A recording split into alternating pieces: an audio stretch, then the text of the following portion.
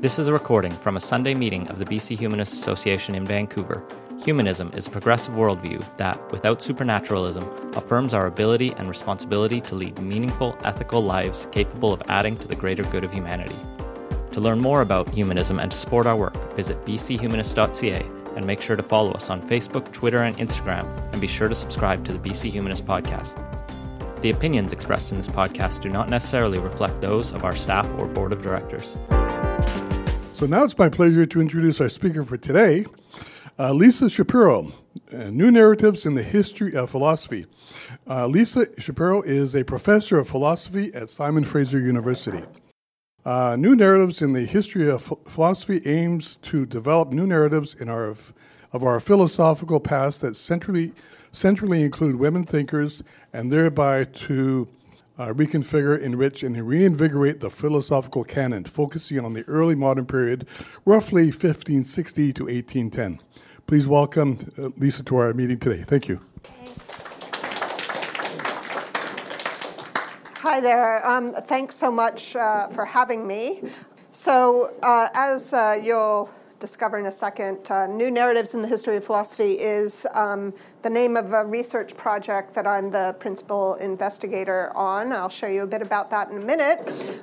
But I think I'm going to talk about a little piece of that project, the discussions around women's education in the 17th century. But it's fitting, it occurred to me as I was pulling together this presentation last night or yesterday afternoon, that it's somewhat fitting to be presenting to a group that's part of the Humanist Society, because really the 17th century is near the very beginning of the idea of humanism, and some of what I'll be talking about today will maybe give you a kind of sense of the intellectual underpinnings, historical underpinnings of the idea around humanism.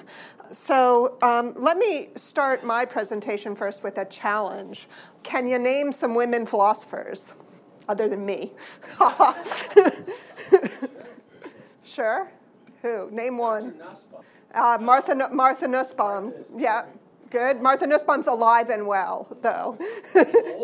Well, anyone's at this point, yeah. Hannah Arendt, yeah, another 20th century woman philosopher who's not with us any longer, but middle of the 20th century was when she was doing most of her writing. Any others? Good. George Eliot, yes. She certainly identified herself as a philosopher. Many people know her as a novelist, but she saw her novels as philosophical works. That takes us back to the 19th century, so we're getting a little bit historical. But notice how few names come to mind and how recent most of them are. I expected someone to say Simone de Beauvoir.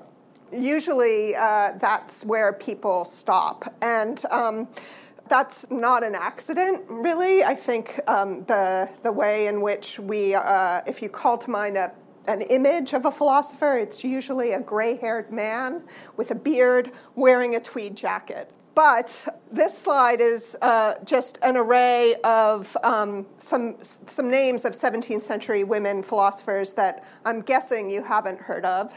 And this is just from the 17th century, and this is just a subset of women who identified as philosophers or were identified as philosophers in the period.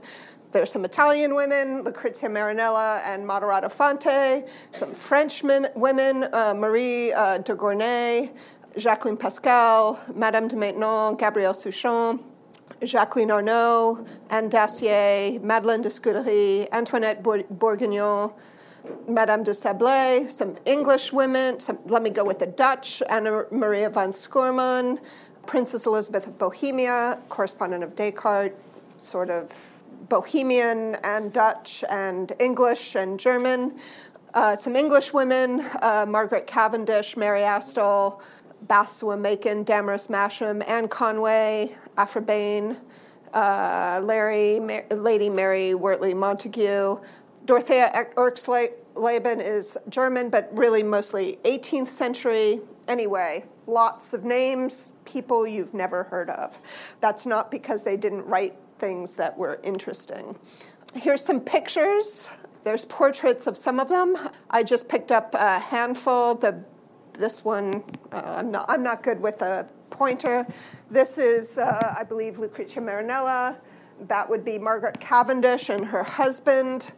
This is Princess Elizabeth as Diana, Marie de Gournay. We don't know whether the top portrait is actually of Anne Conway, but it's usually taken to be of her. Madame de Maintenon and Anna Maria von Scorman. That's actually a self-portrait of Anna Maria von Scorman. Those are just the pretty ones.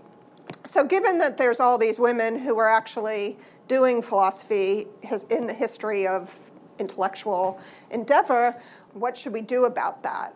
And I work with two assumptions. One, that these women contributed philosophically in their own time, so they have something philosophically interesting to say. And secondly, when we do the history of philosophy, it should reflect the diversity of people that were engaged philosophically with interesting things to say that contributed philosophically. So that suggests or implies that the history of philosophy should include these women. But there's a lot of them, and there's a real challenge of what to do given these assumptions. There's at least two strategies that are currently in play right now among people like me that are working on this kind of practical problem. One strategy is to just dive into the philosophical work of individual women, effectively reading them in the same way we receive other key figures or canonical figures in the history of philosophy. So get their works, start reading them carefully, like we read Descartes or Hume or Kant, and develop interpretations of them from their texts. And that's essential to the project. There's a second strategy, though, that I think is equally as important. One of the potential pitfalls of pursuing strategy number one is we get really into the text, but there's only a handful of people working on reading these texts carefully and developing interpretations, and as soon as those people move on to other things or pass away, there's no one left working. You have to be interested in the women in order to spend some time working on them. Well, what if you were interested in the questions these women were addressing? And what you then want to do is tell a new story about the history of philosophy that takes the questions they're interested in as central, and then the women and their philosophical work get worked quite naturally into a story of the history of philosophy. So if you're interested in the philosophical question, you'll naturally be led to consider the women's contribution to answering that question. I think these two strategies, as I hope is clear from what I've just said, are not mutually exclusive. They actually go hand in hand and work together. And of course, there's other strategies as well that one can deploy in trying to have the history of philosophy reflect our intellectual historical past a bit more accurately. So no matter which strategy we pursue, we need some more information, and that's where the project that was just mentioned fits in to things. The New Narratives in the History of Philosophy project that's been supported by the Social Sciences and Humanities Research Council of Canada, your tax dollars at work, is part of the project involves making information more readily accessible. And at SFU, there's two elements, open access elements of that project that have already been started. One is a bibliographic database that tracks the women authors, their works, and various other details about the publication. Right now, the goal is to have, built into the database, we have subject tags so that if you're looking for a woman writing on a particular philosophical topic, you'll be able to search for that topic and that work, and the woman and her work will come up. But somebody's got to do that coding, and doing that coding involves reading the work. The other thing that the SFU library has built as part of this project is a digital collection. Right now there's only one text that's in the digital collection. It's images of Princess Elizabeth's correspondence to Descartes in the manuscripts. They're actually not her hand; they're copies, but it's the only copy that exists of Elizabeth's letters to Descartes. So they're housed. Images are publicly available through the SFU Library Digital Collection. My colleague at McGill, Marguerite Delorier, has a project called Querelle.ca, which is focused on texts related to equality, and she's done a lot of transcriptions of manuscript and print material, and the SFU, those texts will be archived as part of the SFU digital collection. So again, making more material readily accessible. This is just our nice little website. They're small screenshots. I didn't know whether there'd be Wi-Fi here or not, so I've got screenshots for you. You can't really read the website. It's really easy to remember if you want to check out the things we've been doing. It's newnarrativesinphilosophy.net is the website. That's the bibliography and the digital collection there. But I would be remiss to not mention another project that's part of this group, New Narratives Project, at Duke University in the United States. ProjectVox.org is really engaged in the first strategy, delving into particular women in great detail with a lot of biographical information, contextual information about the texts that they're writing, and some very kind of user-friendly overviews of the philosophical views of these women. And right now, I think they have, these images did not come out as clear as I thought, but they've got pages now for, let's see, let me see if I can remember. Mary Estelle, Margaret Cavendish, Princess Elizabeth of Bohemia just went up last month, I think. Anne Conway, Damaris Masham, and there's one, Émilie du Châtelet, a French, 18th century French woman.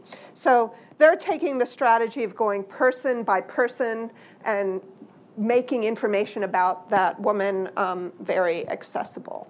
And I highly recommend it. It's a beautiful website. Lots of images, lots of historical context, and some philosophy too. So it's really well done. This is my colleague. This is the website of Querelle.ca that's focused on the McGill-based project. That's focused on texts related to discussions in the 16th and 17th century about equality of the sexes in particular. All right, so I want to talk, though, about the second strategy. So I think the Querelle.ca site is focused on the second strategy. What the philosophical question that Marguerite's focused on is, what is equality? What's the basis for claims to equality? And how is that answered? How is that question answered in the 16th and 17th century with respect to the equality of the sexes? As I'll mention in a minute, the idea that men and women are equal is first articulated in the 1600s, in the early 1600s. That the idea that men and women could possibly be equal it doesn't even occur to anyone, really, until the 1600s. Querelle, in the Querelle that this website refers to is the Querelle des femmes, or the debate on women, which is basically a debate that starts in the 1400s and goes through to the 1600s, that starts with women are bad, men are good, and then goes to, no, women are good, men are bad, and seesaws back and forth until it occurs to someone that maybe that's not really the right way to go. How they get to that realization, though, is quite interesting. So what I'm interested in is a question about what it is to be a thinking thing, what it is to think, and how that question gets answered through discussions of education. And let me first give you some context here. There's a lot going on around education in the 16th century. At the beginning of the 16th century, the Jesuits in France undertook massive educational reform in French schools. And I've been trying to figure out just what that reform consists in. Everyone says the Jesuits overhauled the university systems, but and the college systems, but no one's very clear on what that amounted to. At the very least, what the Jesuits did was introduce mathematics, algebra, and geometry into the curriculum and had it be the center point of the curriculum. I'm not sure if they changed pedagogy or other things, but they really made mathematics the focal point of the educational curriculum in the schools. But there are interesting repercussions of that. Marie de Gournay, in her essay on the equality of men and women, which is published in 1622, that is, most people think, the first instance of equality being applied to men and women, 1622. It includes a really interesting argument for the equality of men and women that is meant to be a skeptical argument against the claim that men are more intelligent than women by showing that the intelligence of both men and women co-varies with education level. So she compares the French men and the Italian men, and the Italian men are smarter than the French men because they get a better education than the French men. On the other hand, and this is where it's a very kind of complicated scientific argument. On the other hand, the French women are smarter than the Italian women, are more intelligent than the Italian women because the Italian women are cloistered in the home and the French women get to circulate in society, right? So it's not a national difference. It's not a difference in national traits. The difference in the intelligence of the individuals is explained by their difference in education. Anna Maria von Schoorman I didn't check the date on this, I think it's 1634, writes a really interesting and puzzling work, dissertation on the ability of the minds of women to learn and be improved by the study of letters. It's a series of syllogisms, series of deductive arguments that argue that being educated is fitting to a woman. And the arguments are really simple. So, it's meant to convince idiots, basically. But it's also meant to be a demonstration of her own education and her own acumen.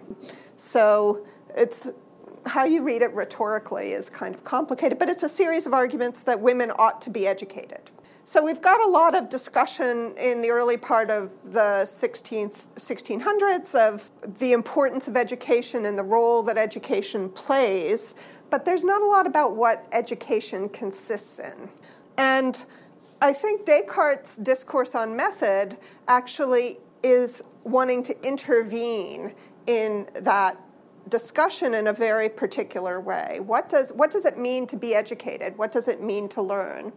The text of Descartes that most people are familiar with is the Meditations on First Philosophy, which is kind of a very difficult text to read. It's metaphysics.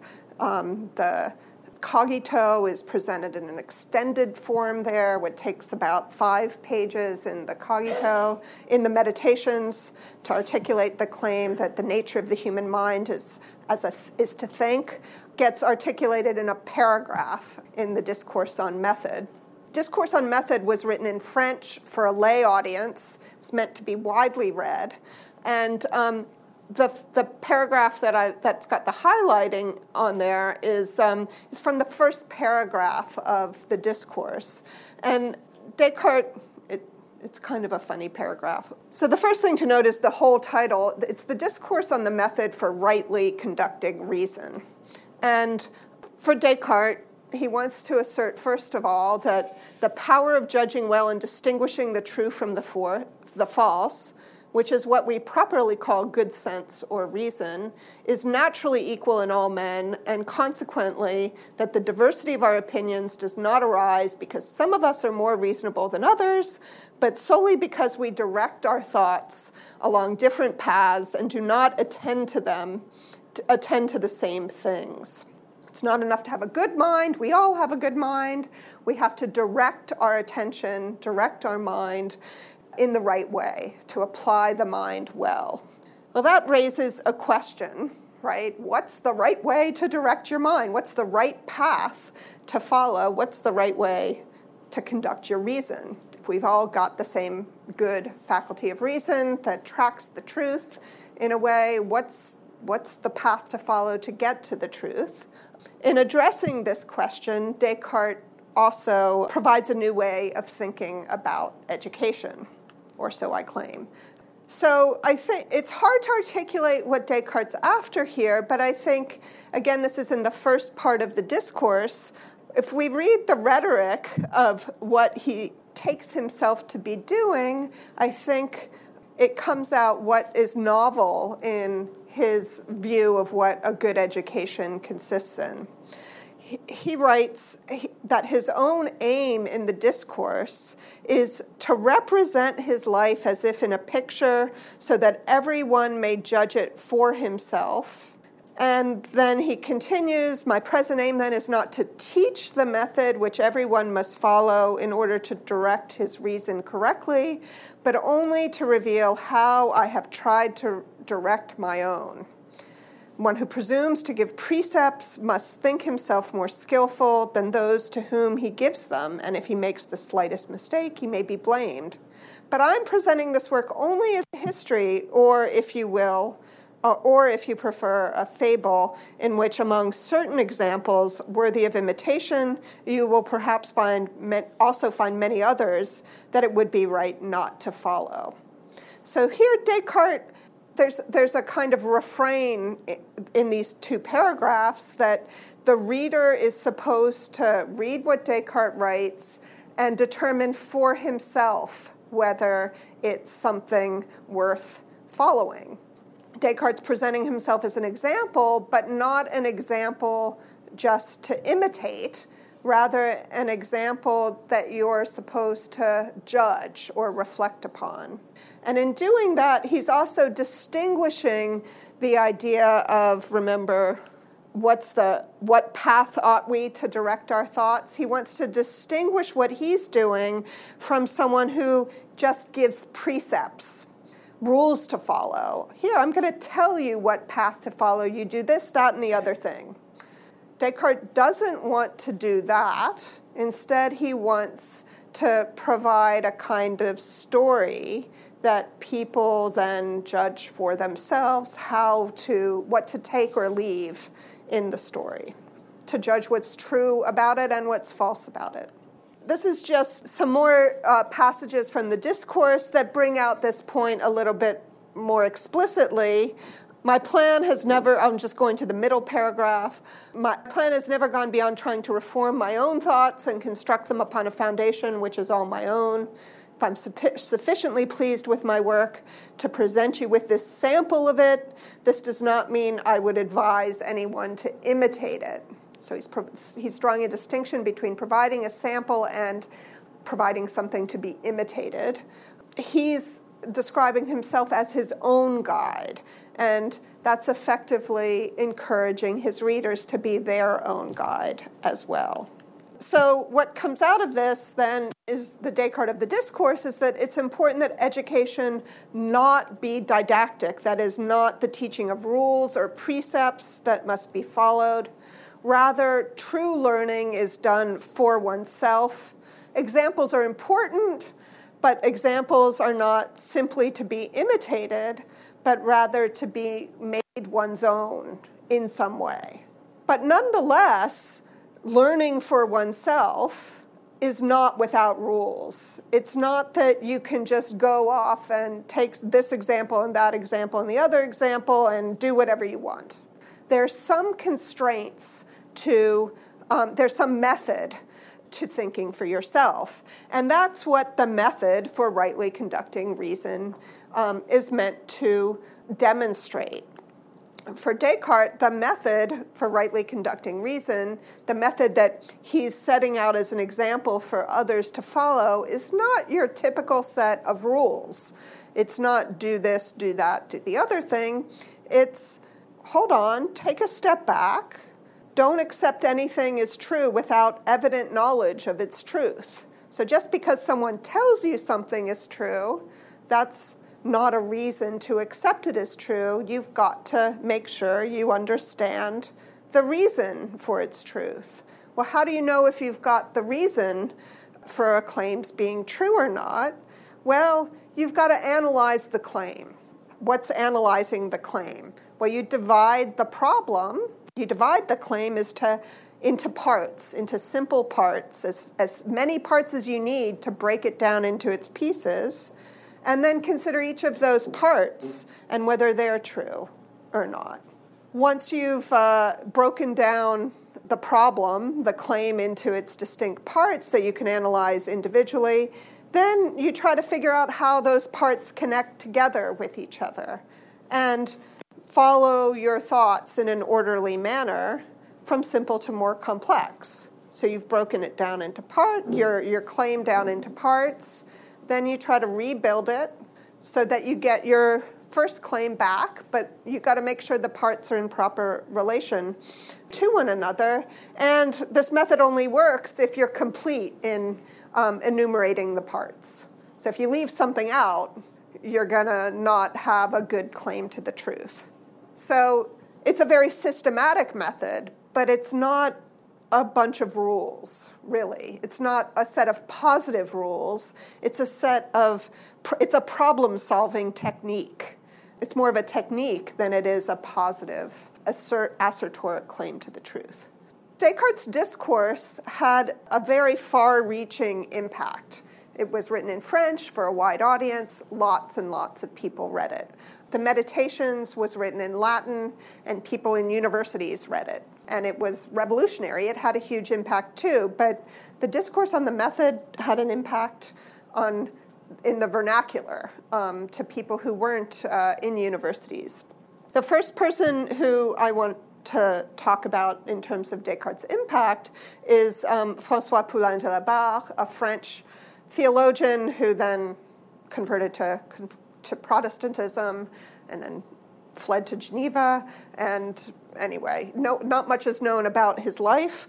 He wrote three major works that are all connected to each other. The first work, on the equality of the two sexes, clearly influenced by Marie de Gournay's work on the equality of men and women. That argues that the single greatest prejudice that we all have to disabuse ourselves of is that men and women are not equal, do not have equal natures. And he's actually, and he puts forward the claim that the mind has no sex. That's a direct quote from him. That's followed by another work a year later on the education of ladies, in which he both argues for women's education and demonstrates a method of education. And then there's this very puzzling on the excellence of men against the equality of the sexes, which some people have read as taking back the conclusions of the first two works, but that's actually not the title suggests that. But if you actually read it, what he's doing is imagining someone who objects to his views and answering those objections. So it's a sales technique, basically, to title it. He's wanting to draw in the dissenters who think they're going to find an ally and then show them how they're wrong. All right, so here's a passage from Poulain from the preface of The Equality of the Sexes. I'm using a translation by Desmond Clark. The best idea that may occur to those who try to acquire genuine knowledge if they were educated according to traditional methods is to doubt that they were taught well and to wish to discover the truth themselves. As they make progress in the search for truth, they cannot avoid noticing that we are full of prejudices and that it's necessary to get rid of them completely in order to acquire clear and distinct knowledge. So you can see that Poulain is adopting Descartes' method right from the beginning to never accept anything as true without evident knowledge of its truth. And if you go back to the slide with a quotation you can barely read, Descartes here in the discourse is talking about how custom and opinion persuade us rather than any certain knowledge. For Poulain, a prejudice is a belief that we have from custom or opinion. And just because everyone believes it doesn't make it true. For him, the kind of paradigm case of a prejudice is that which is commonly accepted about the inequality of the sexes. That's a belief that people hold out of custom and out of nothing more than custom. And what he goes on to show in this essay is that if you examine it just a little bit, it will be proven to be false, and that the mind, in fact, has no sex. There is no natural inequality between men and women. There's, of course, social inequality, but the social inequality is due to custom and opinion, not grounded in any truth. So one of there's lots of arguments in Poulain. I'm just going to focus on one about education. So Poulain imagines those people who believe that there's an intrinsic inequality between men and women to point to all the character flaws that women have in their behavior. And Poulin's rejoinder to that is, look, any faults that you see in women are a result of their education. Is there anything in what women are taught that leads to a solid education? It seems, on the contrary, that their education was designed to diminish their courage, to cloud their minds, to fill them with only vanity and foolishness, to smother all the seeds of virtue and truth in them, to neutralize any tendency they might have towards great things, and to remove their desire to improve themselves as we do by depriving them of the means to do so. So what Poulain is claiming is that the kind of quote-unquote education that women have received have only inculcated customs into them. And these customs keep women in a position of subjugation because their self-confidence is diminished. The right virtues are not cultivated in them. In fact, the kind of education that women receive is not the kind of education that Descartes envisions. Women aren't taught or encouraged to think for themselves. So one of the interesting things I think about Poulain is that he's also highlighting, not just that he's recognizing that women aren't receiving the education that Descartes the kind of education, the kind of model of education that Descartes is pointing to in the discourse, but that he's noticing that a critical aspect of education is the building of self-confidence and a desire and capacity for self-improvement. So that education just simply isn't a matter of learning the content that's delivered to the students, but also a matter of cultivating the right set of emotions and self-conceptions, a dimension of self-esteem that encourages the kind of curiosity and search for reasons that forms the core of the Cartesian method of education. In The Education of the Ladies, in the second work, he both argues for women's education and models what, for him, a good education looks like. And what the Education of Ladies consists in is a series of 5 conversations amongst 4 people, one of whom is Poulin's alter ego, so the master. But there's also 2 young women and a young man who are in conversation with each other. What's interesting about this foursome is that they're in different stages of their education. One person's the master, one of the young women is quite far along in her education. The young man's had a formal education, but he's got a lot of prejudices. He hasn't critically examined what he's been taught by custom. And then there's a young woman who has had no formal education and is just learning through the conversation. So these four people are in conversation with each other, and while there's a master who is leading them in a guided process, objections and questions are encouraged on the part of the master. He's not infallible. And in fact, there are occasions where one of the three younger participants asks a question and raises an objection to him and corrects him, and he takes that criticism on board and changes his view.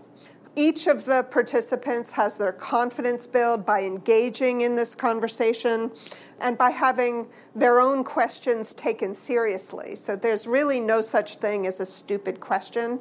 The young man, Tamander is his name, asks a lot of stupid questions, says a lot of really stupid things, but he's taken just as seriously as everybody else, right? Everyone's taken seriously.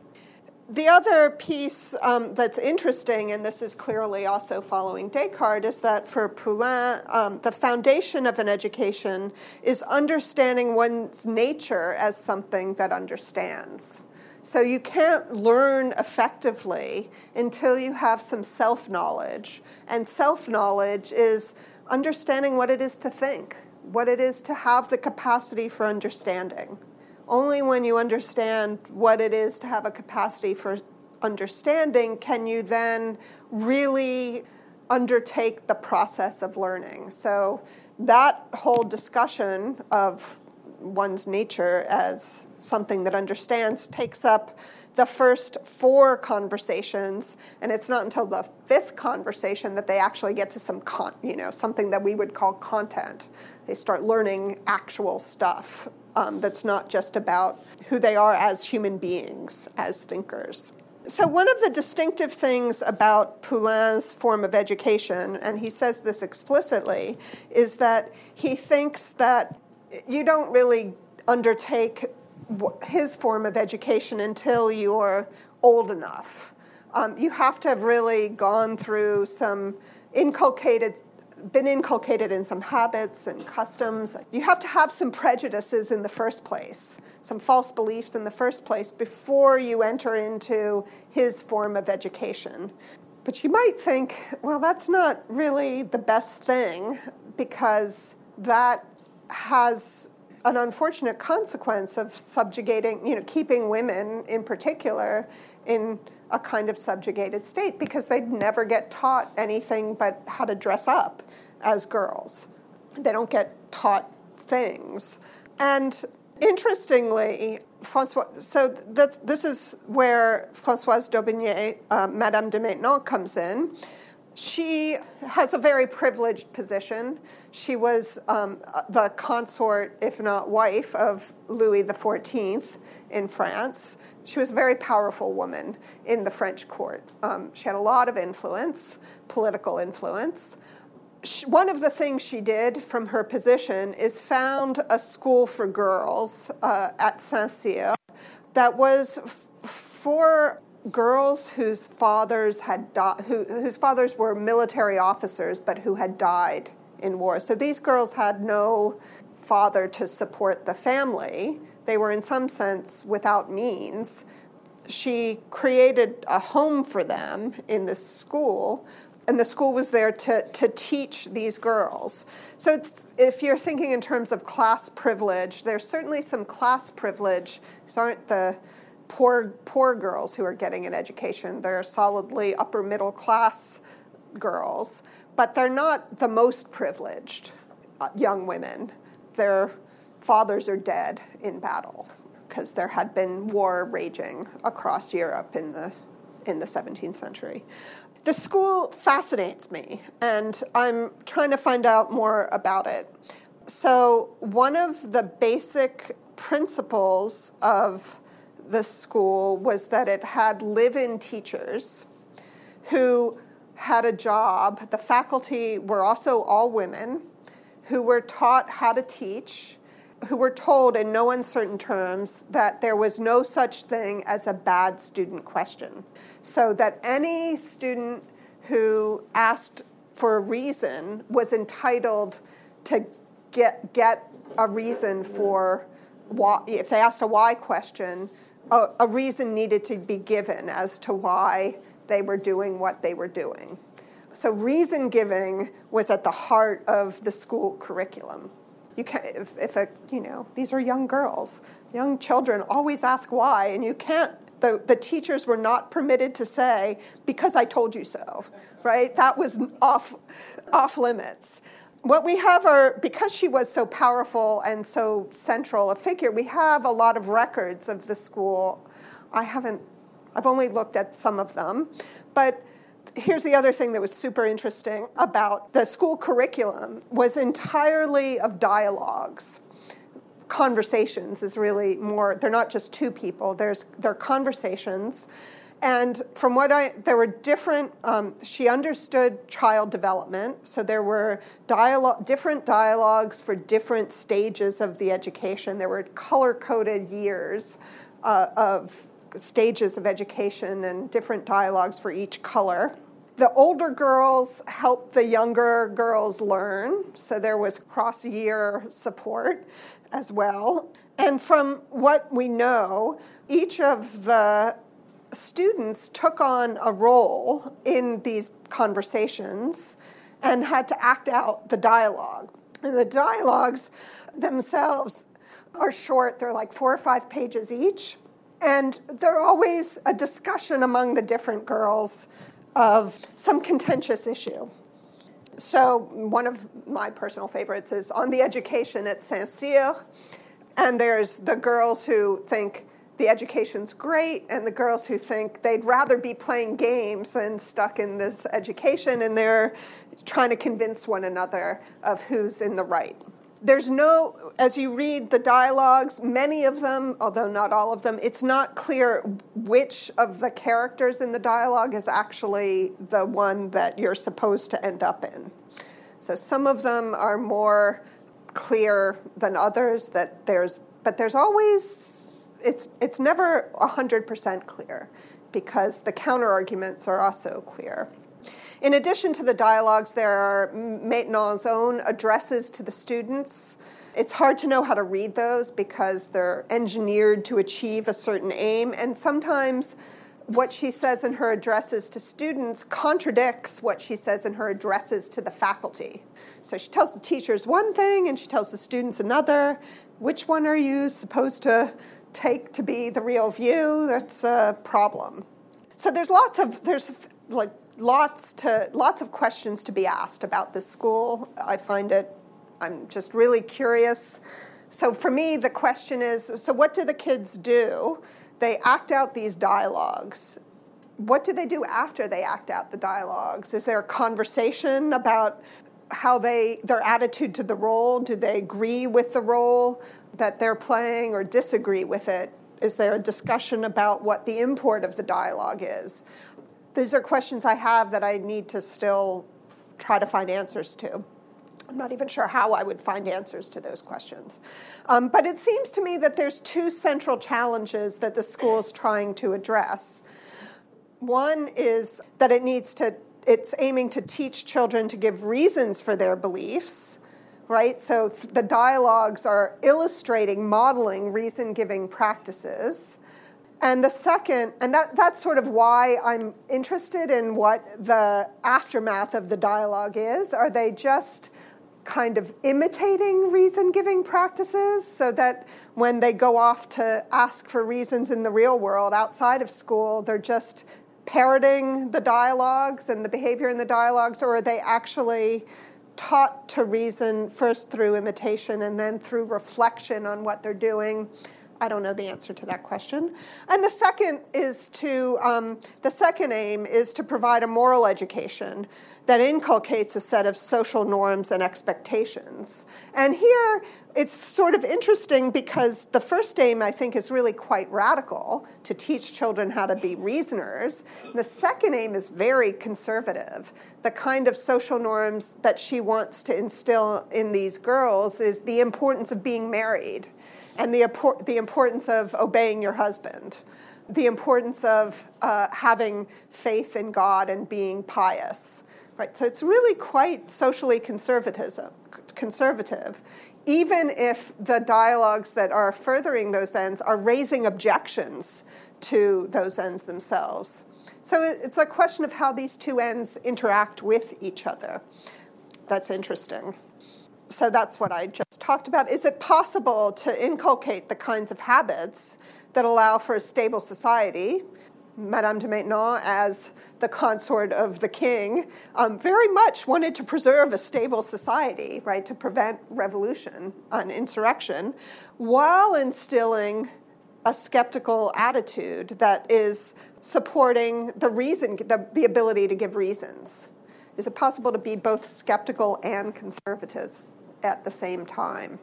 And I think that's one of the challenges that Maintenon's school is meant to address.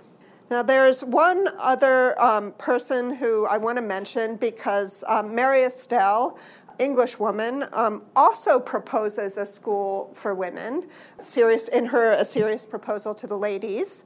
It's also premised on skepticism, but for Estelle, it's premised on a skepticism about cultural norms. The very sort of upbringing that Poulain criticizes, and in many ways the very sort of cultural norms that Maintenon is trying to reinforce in certain ways. Now, what's interesting about Estelle is that she initially proposes a school for girls in part one. She's trying to raise money to build the school for girls, but she fails or changes her mind. It's not clear, really. She doesn't raise enough money to build a school in any case. And in part two, for whatever reason, she moves away from an institutional context. She stops thinking about a school for girls and instead switches to having individual courses of study. And the individual course of study she advocates is clearly premised on Descartes' discourse. It's almost, the method she articulates for thinking clearly is almost verbatim from a translation of Descartes' discourse. So one question to ask about Estelle is really, is her shift to the individual course of study is just an accident, a fact that she wasn't able to raise money for the institution she wanted to build? Or is it actually a philosophically driven switch?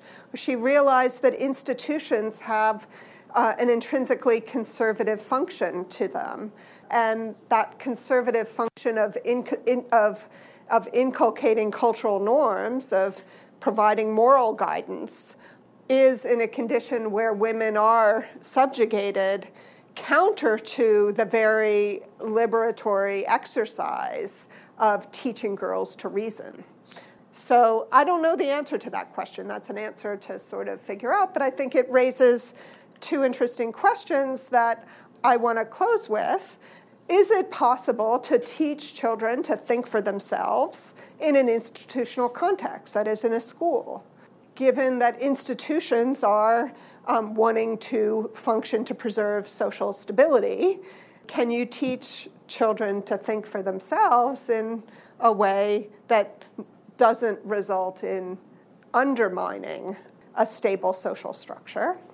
That's one question. And on the flip side of it, many of you might be aware of the new BC K through 12 curriculum, which has critical thinking as a core competency, as well as other core competencies like creative thinking, but we won't talk about that. Does the 17th century have resonance with what's going on in the British Columbia school system today? So, thank you.